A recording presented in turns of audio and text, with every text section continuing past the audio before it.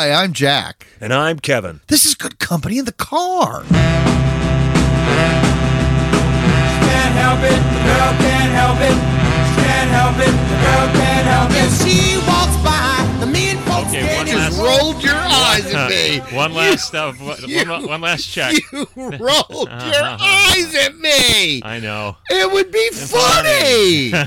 Oh, fine. We might as well just roll into the episode.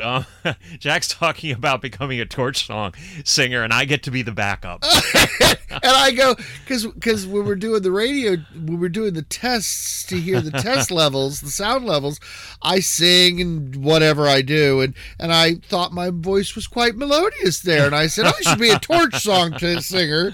And you could be my backup. Yeah. And I could just see one eye, and he literally rolled his eyes backward. I have a mountain of pillows and boxes between us to kind of dampen the sound, to turn the he's basement making into best a sound use booth. of the clutter is what he's doing. Strategic use of the clutter. Strategic use of the clutter, because in the Doom Room, as this basement room is affectionately referred to, the Doom Room has everything.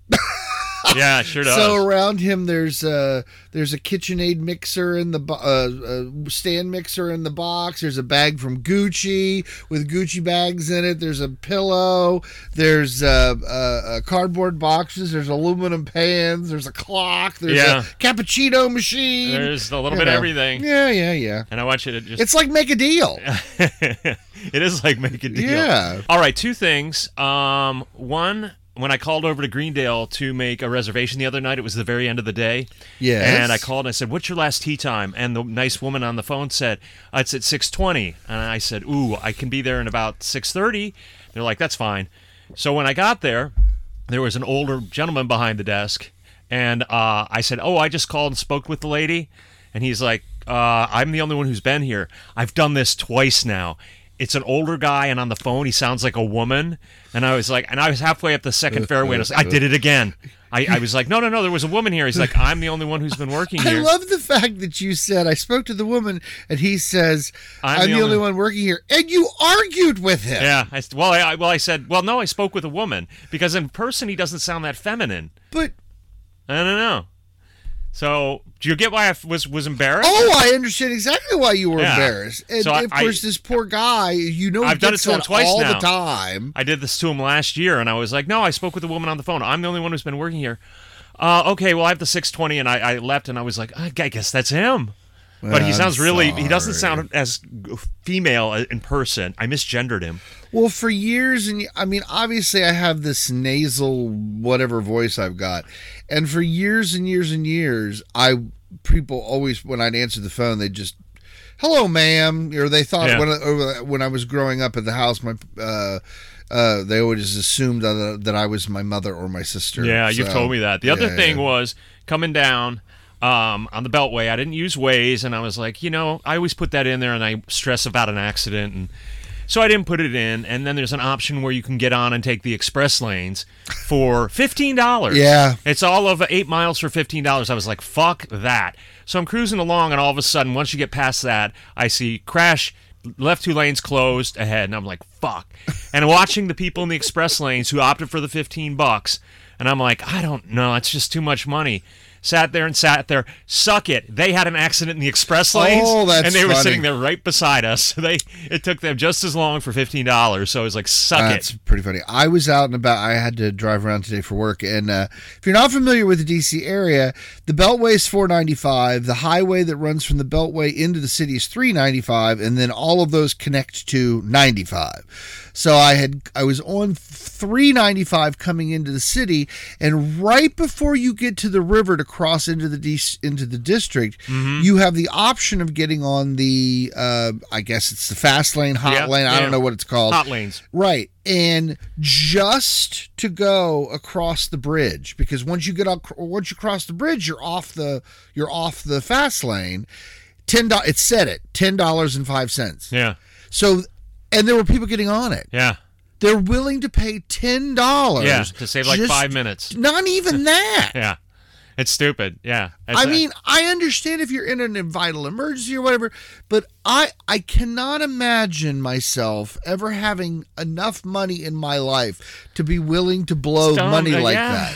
I don't know. The And, one, and I'm a spendthrift. yeah, you are. You sure are. As we look at this room full of crap. Yeah, it's much Exactly. value in there. So, yeah, so those people in the express lanes, the $15 for nothing. I know. That made me feel good. Yeah, I know that there's people who just they don't even bother. They're just on the fast lane. Yeah, They're just in well, the I hot think lane. a lot of Hot people lanes. they're hot lanes, the express lanes. Express but, lanes. some They people used their to be businesses, HOV, yeah. their businesses pay for them, and they don't care. I know, but it's so expensive, Ridiculous. and it's not. It's got surge pricing. Yep. So like, there's times when I've seen that sign that goes that it's just literally you can get on it right in Pentagon City, right at Pentagon City, and it comes off on the other side of the ocean. It's ridiculous. Of the river, and I've seen it $1. I've seen it $3, $10.05. Man, fuck traffic. Let's talk murder. Murder. Well, you love Paul Winfield. I do.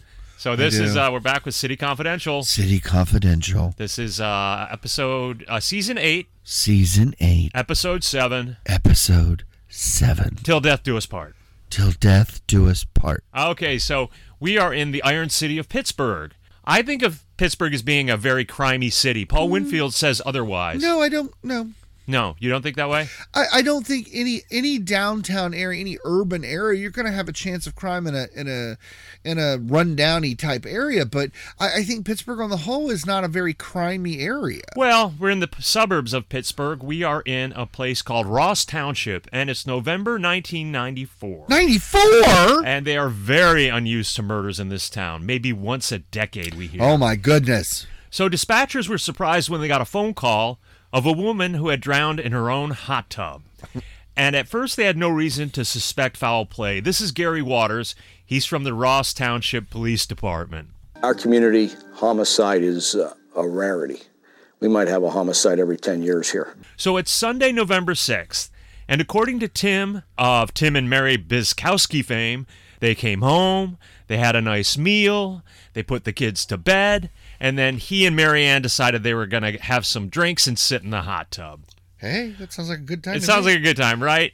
So at 12:45 a.m., their neighbor Wesley Simple gets a phone call. It's Tim. He said there's something wrong with his wife. So Wes races next door. Red flags, ding, ding, ding, ding. Right, red this flags, is one ding, big ding, red ding. flag. He races next door, and there's Tim standing next to the hot tub, and Marianne is in the tub. She's apparently dead. She's apparently drowned. And she's sitting up, and Tim explained to Wes that he had gone inside to take a shower, and Mary elected to stay outside. And after about an hour, he came back out to check on her, and there she was. Here's Wes. Bum, bum. Supposedly they both had some wine before they went into the hot tub. And the glasses were sitting outside by the hot tub. But she was sitting in the hot tub. Her head was above the water. She was a dead weight. Did you see the crime scene photos of the paper cups that they were drinking the wine out of? And the pack of cigarettes and the lighter. Yeah, It looks so chef. You're going to drink wine in the hot tub. Don't drink out of paper cups. Really? Those were like Dixie Riddle cups Well, or something. I don't know. Yeah. Did you have Dixie Riddle cups? You know what we did, but Mom. We had the little dispenser in the bathroom and everything. Yeah, so do we. But Mom got very upset if you only used the cup once. Yeah, you had to reuse them. And it was like, I want remember the that. next joke. Knock, knock. Who's there? Amos. Amos who? A mosquito bit me. That was one of the riddles on Oh the my Dixie Riddle goodness, cup. yeah. Well, I guess as a kid, you think that's funny. I don't know. So Wes said that Marianne was sitting in the tub with her head out of the water, and Tim just stood there while Wes tried to pull her out of the tub. Instead of helping out, Tim goes He inside. described in the description it's dead weight. Yeah, dude, yeah, it was kind of a little on the nose. It's so horrible that that's funny, but I'm not laughing at the situation. I'm laughing at the unusual choice of words in the strange situation. choice of words. Yeah, so Tim goes in and he makes a phone call, but not to 911. He calls his parents. And So Wes can't get Marianne out, so then eventually Wes goes in and calls 911. I started realizing it's odd. Why was I talking to 911? Why did he call me first? You don't call a neighbor and your parents, then you call for the paramedics. That's right, Wes. You don't call your parents and your neighbors before calling 911 when your wife has drowned in the hot tub. I am just so... Immediately, he's like, what the fuck? But actually, the horrible part... This is horrible. He wasn't strong enough to pull that woman out of the hot tub? Yeah. I don't know. Wes wasn't a very big guy. He had like a twirled mustache, though. Okay. All right. Okay. Oh, a little quick fact. If I haven't told the good company in the car listeners before, the time my sister tried to kill me. Yeah. When did I tell that story? No. Oh, it's okay. We're gonna go off on a side note. Kind of relate. We're gonna go off on a side note. So I'd gone down to visit my sister, and it was just she and I in the boat on the Lake Weir in outside of Ocala, and we're having a great time. In my mind, I can still swim like a little otter. Yeah. And the reality is that I can't. No. Because I'm. Oh wait, I think you have told me this, but not on the podcast. Right. Okay. So I'm a little heavy now. So we'd gone out to this section of the lake that had a sandy point, and when the water's down, it has a beach because the water's down, so the sand's exposed. Mm-hmm. And we were there, and Christy had, for some reason, had gone out a little bit or whatever. And in my infinite wisdom, I thought I could swim to the boat. Right. Well, there was a little bit of a wind. Yeah. And I'm swimming towards the boat, and as I'm swimming towards the boat is getting further away from me. And she's in the boat. She's in the boat. Is this where she says you can make it? You can make it. And she also goes, go back. Just go back. It's not that deep. And to illustrate the point that it wasn't that deep, she jumps off the back of the boat holding her cup up in the air. I can see because she doesn't think the water's that deep. It is. You're both now out of the boat. We're both now out of the boat. Now, of course, it was really easy. She was right there. She was able to get right back in the boat. But I couldn't get. I was panicking. Yeah. I basically was panicking. You're starting to drown because there was just enough wind. I couldn't get to. I tried to turn around and go back. I even started going underwater to try to swim, and for whatever reason, I was not making any headway. And I'm screaming at her to come get me, and she's arguing with me. She's not listening. Kind of like me. how I argued with the guy at the golf shop that he's a woman. And she's arguing. She's not listening to what I'm saying. And I'm like, would you throw me a fucking life? All of these things. And she finally gets the boat over to me, and I'm able to get my arm, and I of course start laughing because I'm like, I've never been so close to death as I was in that particular moment. At the hands of your sister. And of course my sister's like, you killed my buzz, which was really funny. A guy was spotting for me at the gym one time. I was trying to do a chest press, bench press, and on the third one, I'm like, I don't got this. He's like, you got this. I'm like, I don't. Hell, he's like, no, man, you got this. I'm like, I don't got this. My arms are sorry. I'm about to completely lose control, and he's like, with one hand, he lifts it up. I'm like, next time I say I don't got this, I really don't got this. Really? I'm not like you guys. And she said later, she said to me later, she's like, it was her fault. She was saying, I didn't listen to you as a captain. I didn't listen to you. You told me what I was saying. She goes, but what was going through her head, I can't pull him out of the water. Okay. Yeah. She knew I was too big for her. You would be dead weight to pull me out of the water. You two were almost literally dead weight. I know, yeah, exactly. That's what made me tell the story. So the paramedics show up, and what does Tim do? He goes upstairs, changes his clothes. They're still on the back deck trying to revive her. He walks out with one of those gigantic green bottles of California Burgundy, is telling everybody. Hey. I know. I'm not wine shaming them. And he says, she drank half of this bottle and she had 13 beers. So I guess Tim counts Marianne's drinks. Here's Wes again. The paramedics were out on the deck with her. He runs over to the refrigerator, pulls out a big jug of wine and said, Marianne drank half of this. Well, then he went to tell also that she drank 13 beers that night. And I just thought that was real strange. Why did he pull out the wine and show everybody that that's what she had been drinking now? Yeah, I don't think Wes particularly likes Tim. I get the feeling that eye roll. I think before this, everything was cool because no one suspected that anything was that messed up. Yeah. I do have research. Okay, good. I have some So research. Tim's parents now show up. Tim's mom seems annoyed. She's not distressed. She's annoyed. Tim says, "Oh, well, we argued, Mom, and I went inside, and when I came back out." And then he says, "I hope they don't pin this on me." Now, this is where we get some audio, and I believe it's from the detective, and he's in a jail in front of a bunch of glazed, tiled jail cells. But anyway, this is what he says. Tim was in the kitchen, and his mother and father walked in, and his mother seemed almost agitated. She seemed angry, and she said to him, "What happened?" And he began to tell her about her drinking. And they had this quarrel, but then they had made up and everything was okay. And then he came back outside a short time later and found her unconscious in the hot tub. And during this discussion, he got very nervous, and he said, "I don't want any of them trying to pin this on me." And she was lying on the deck just a few feet away, and they were attempting to revive her, and he was worrying about if this were going to be pinned on him. You get the feeling the mom, later on when we find out, this is so straightforward. I'm like, why do we even cover this? This is paint by numbers, dumb shit. Right. And I'm like, this is, and you almost feel like the mom's like, not again. Oh, Tim, not again. Not again. But, so Officer Gary Waters, who we met earlier, is shocked. I wonder, though, I'm not trying to be defensive of this guy at this particular moment. People react but differently. how people react differently.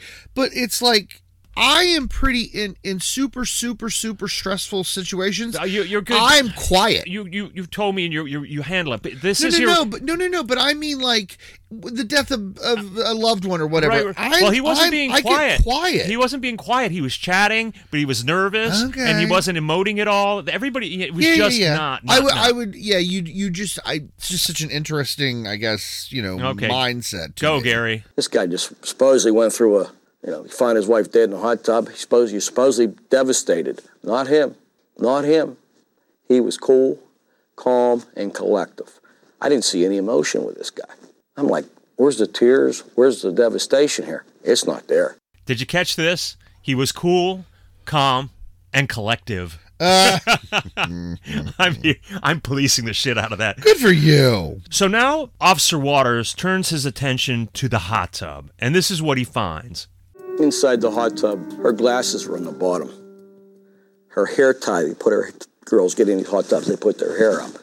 That's floating. The thermometer for the hot tub is broken in half. There was a white handkerchief in the hot tub. That definitely arose suspicion there. So if Tim thought he was going to get away with this, he's got another thing coming. First of all, murdering spouses out there, nobody drowns in the tub. This is our third drowning in a tub or a hot tub where the spouse just doesn't think it through. People don't drown in bathtubs. People don't drown in hot tubs. It doesn't happen nearly as often as people think that. Never. Yeah. It's never that. Right. So they get the autopsy report, and she has all kinds of trauma to her body. She's got a blow to the head, a significant blow to the head. She's got bruises. The backs of her legs are black. This girl had trauma to the head, to the back, her legs, and her legs were all black and blue. There was internal trauma to the top of the head, a lot of trauma around the neck from strangulation when he was trying to kill her. And this is completely inconsistent with her just slipping under the water because she drank too much. Do you think maybe it has something to do with why he wanted to leave her in the water? Because of the hot tub, maybe cooking her a little bit. I mean, I know that sounds gross. No, but I don't. I think this was an extremely poorly thought out murder. So while the circumstantial evidence is piling up, another key bit of evidence is handed over courtesy of Tim's dad. So the prosecuting attorney said it's going to be the detective. I'm sorry. They're like, what a tragedy. Those 3 kids upstairs in the morning. They're going to find out their mom's gone. And the neighbor says that's their stepmom.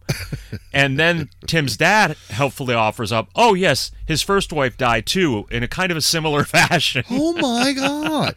Now, I'm curious, though, but by the choice of words, if the father is on the side of the son or not. I don't think he is. I think they were just, they were used to, I don't know. I suspect Tim did a lot of shit growing up and they were used to just like, I don't know. But this is the first time. Tim's pulling his shit again. Yeah. You know what I mean? He just seems super problematic. And We see him and a picture of him with his first wife. Two things. That white sweater with the blue turtleneck that he's wearing. Oh, my God. It was a sign of the 80s. Oh, it's so bad. And his first wife, she too had a really bad perm. She didn't deserve to die for it. But did you see those perms? They were very of their age. So the cops let him go for the time being because they had to get their shit in order. In the interim, Tim keeps a pretty low profile until Marianne's funeral. Here is Marianne's aunt, Ruth Schulman, and she fucking hates Tim, and who doesn't? Listen to how she describes his behavior at the funeral. He rode in the limousine with Pat and Lou and John, Marianne's parents and brother. Tim sang every song. He never missed a word on all the prayers. He was a very, very dutiful Catholic that day, which was a very hard thing to be under those circumstances, but he managed to do it. By that time, we all believed that he had murdered Marianne. I thought she was going to strain an eyeball with that eye. I thought she was going to pull a muscle with that eye roll there at the end. But yeah, he's front and center. He's absolutely shouting the Hail Marys. Good Catholic. And that's going to throw all the dogs off the scent, right? I'll just show up at the funeral. But again, he wasn't emotive. He went through the Mass and he said every prayer. You know what I mean? The way she did, it just sounds super fake. So on November 15th, the DA's office has Tim arrested for first-degree murder, and he's taken into custody. Dun, dun, dun. 2 days after he's taken into custody, the authorities in Greensboro, North Carolina, where his first wife died, decided to reopen the case. I wonder why. So they very quickly also charged him with first-degree murder. So back in Pittsburgh, news gets out that they've got a person accused of committing murder not once, but twice. Paul makes a clunky Jerome Bettis reference, short and 3, and he's through the defensive line. It was a football reference. But anyway, here is Eileen Datt. She's Marianne's friend, and she cannot say the word murderer enough. It definitely shocked me. I never thought I'd know a murderer. You know, I used to have this man over to my home. I used to send my kids over there with him. He used to come up to our cottage and spend the weekend with us. I had my kids around this murderer. I never thought in a million years I'd ever meet anyone that was a murderer. So in October 1996, Tim heads south to North Carolina. This is before he's gone to trial. He goes on trial in North Carolina first because the murder was committed first. Right. So he goes on trial. So he has to go back to North Carolina. Greensboro in October of 1996. To stand trial because they've realized, wait a minute, his second wife died by drowning in the home when it was just the two of them together in unusual circumstances. I really want to hear what you dug up on the first one. And I love, but Paul is saying, Tim, like his chances, head south. Oh, I know. It's very funny. So he goes down there and he goes to trial. And the judge, very importantly, allows the details of the murder he has just committed in Pittsburgh to be allowed into court. Tim's defense was pushing for that not to be allowed. Right, the judge overrules it. I mean, I know the term circumstantial has to come up in here somewhere or another, but there's a place, a position, or whatever when circumstantial is so circumstance that it's almost identical. That it's so overwhelming. You can be convicted on circumstantial evidence. Oh, no. I understand that, but for them to say, no, this is not alike. No, this is not alike. Wait a minute! It's almost exactly the same. Yeah, I've heard cases like, how is that not allowed in? You know, you can't mention that he's already in jail for committing a murder that's identical to this. The judge said that can't be allowed because it's biased, it's unrelated. And I'm like, no, it's very. I don't make a good lawyer. Some of those concepts are just too abstract. But for me. Again, it depends on which side of the law you want to be on. If you're the defense lawyer, you're fighting against it. If you're the prosecution, you're fighting for it. I understand all of that. Well, his trial only lasts like a week and a half, and on November 1st, 1996, Tim is convicted of first-degree murder, and he gets life in prison.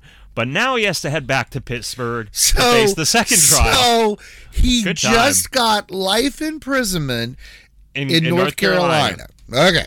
So on May 6th of 1999, the jury in Pittsburgh also found him guilty of first-degree murder, but instead of getting life this time, he gets the death penalty. Here's Gay Barbeau, Marianne's friend.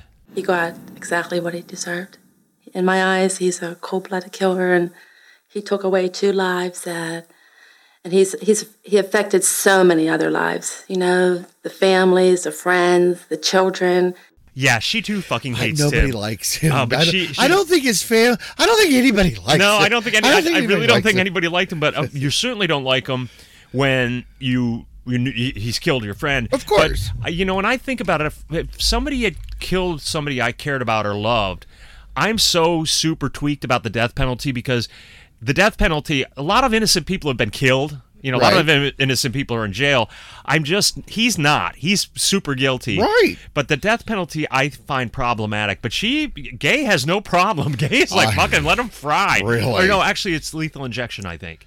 Either way, she's like, hand me the needle, I'll do it. Yep. So, as of the airing of the episode, he's in Waynesburg, Pennsylvania at a maximum security prison, still filing appeals. We have one last bit from Officer Gary Waters. What goes around comes around, and it caught up to him. This guy's killed the first one. He walked the streets for 4 years, laughing at the system. And he thought he was smart enough to kill the second one and get away with it. But just didn't work out that way this time. Yeah, he thought he could beat the system like so many of these dickheads do. And one last bit from Eileen, who can't say murderer this time. I feel bad for them. They're good kids. And Marianne loved those kids more than anything, and I think she's watching over them now. I really do. Yeah, so that's the twisted tale of Gary Boczkowski, or however you say it, who killed two wives. See, you are not familiar. Pittsburgh is filled with names like this. Yeah. And, of course, to me, whenever I hear a name like that... How do you say it? Boczkowski. Okay. And of course, to me, all I can think of is the movie Monsters, Inc. Mike Wazowski, the little girl who keeps screaming that. I never saw it. Oh, you knew that. You knew I didn't. I somehow I thought it was a Disney movie. You may have seen it. No. I actually have a friend whose name, an acquaintance's name is Paul Wazowski, and every time I see him, I go, Paul Wazowski, and I can see him just. It never gets old, and you do it every single time. Yeah, and that's showbiz, baby. He does the eye roll. I actually haven't seen him in a really long time, so I probably won't do it the next time. My dad at the radio station in North Carolina where they used to work, Walker was the station manager, and I'm like, it's a good thing I don't work there because every fucking time I would see him, I'd say, Walker, Texas Ranger, and I'd do it every single time. It would never get a laugh, and everybody would be like, what about, if you can I be frank with you, Frank? I love Can I Be Frank? Hey, Frank, if you're listening, if you write your autobiography, I want you to call it Can I Be Frank with You? Got that from MASH when Hot Lips is talking to Frank. You constantly reference MASH. I'm gonna pick on you. I'm sorry because I think it's really good writing. Nobody knows who that is, Regis. MASH? Nobody. Oh, I beg to differ. Okay. Everybody knows. You subtract 5 years. Nobody knows who MASH is. I bet you your nephews know who MASH is. Nope, they don't. Yes, they do. None of the kids at work know. Nobody knows who MASH is. Nobody. That's gonna be my thing. You can get MASH. It's locked in time. Okay. It was a Vietnam era show. Korean War. It was a Vietnam era show about the Korean War. Okay. It is very locked in time. I guarantee you, that's going to be my thing between now and our next podcast. Casually ask your nephews. I will casually ask my nephews. I'll ask those guys who are in their 20s who I golf with. I will ask, and I'll bet you, and I will report honestly. Nobody knows who that is, Regis. At one point, Hot Lips says to Frank, she's like, "Can I be frank with you, Frank?" And it's just that show had a lot of those kind of jokes. I understand that, but I'll carry on. I'll carry Grant, but I will not carry a gun. Okay, there you go. Okay, can I get to my research now? Yeah, if you're done assassinating my references. I've asked you repeatedly to update things just a little bit. You asked me where I got Can I Be Frank with You from? But if you put a picture of Mary Elaine, the first wife, yes, next to Mary Ann, the second wife, yeah, I could not tell them apart in pictures. I couldn't from the little bits I saw from the episode. Exactly. From the episode, you cannot. They both color their hair. They both have tight perms. They both have pointy noses. They both have big smiles. I think their eye color is very similar. Okay. Side by side pictures, it is difficult to tell them apart. Right. Now, Tim has 3 children with the Mary first wife. Elaine. Mm-hmm. as kids, they believed their father's innocence. Okay. Even though afterwards there's a lot of, Wait, I don't know. As children, they thought their dad was innocent. They don't believe that now. I'm going to tell you what I know. So of the 3 children, he's completely out of touch with one of them because that kid joined the military and went out into the world. Okay. And he's like... Well, from jail. You're talking about now, currently? Growing up after the murder, they believed in their father's innocence. Okay. Because the murder was only 4 years before. It was that close. It was only 4 years. Right. And the life insurance policy on Mary Elaine, who just went by Elaine, but I'm saying Mary, even their names, Mary Elaine, Mary Ann, even their names very are similar. Yeah. Was $100,000. He had $100,000 life insurance policy. On the first one. On the first wife. Oh, did he have insurance on the second one too? No. Shit. Not that I do not know. I cannot answer to that. However, there were a couple of other weird circumstances about Mary Elaine. She was involved in a kind of a bad car accident, and he forced her to sue for big money, even though she was actually physically hurt. And one of the complaints was he still wanted to have sex, even though she was unable. You know, it was painful for her. It was not easy for her to do that. Way to think yourself, and he kind Tim. of pushed it. So we are led to believe in the research that Mary Elaine was going to leave him. Oh, okay. So he has motive. He's got life insurance, and he's going to be correct. She's gonna leave, so that's the first wife and the mother of the 3 children. So introduction of Mary Ann to the 3 children. The one boy said, "Is that Mom?" Wow. So that's how much the kids look alike. Okay. Yeah. So there's and apparently Marianne was a very good mother to them. Yes, she loved them. Yeah. So because to her, these are 3 kids or the children of a dead woman, blah blah blah. So and Mary Elaine died in a bathtub. And any specifics? The only specifics is that the daughter said she heard a thump. And then there was a thing, and then the parents had been fighting, and blah blah blah. But other than that, But again, it was just Tim and Mary Elaine alone. Correct. Okay. So, and it was drowning. It was drowning, and it wasn't. I believe so. Okay. Yeah, I'm not exactly sure. So, but if you just do a quick Google search, they put all of these pictures of the 2 of them side by side, it's eerie, and they look like sisters. So Mary Ann was a mother to these 3 kids, and after she'd been married to Tim for a couple of years, I guess she started to get suspicious, and she reached out to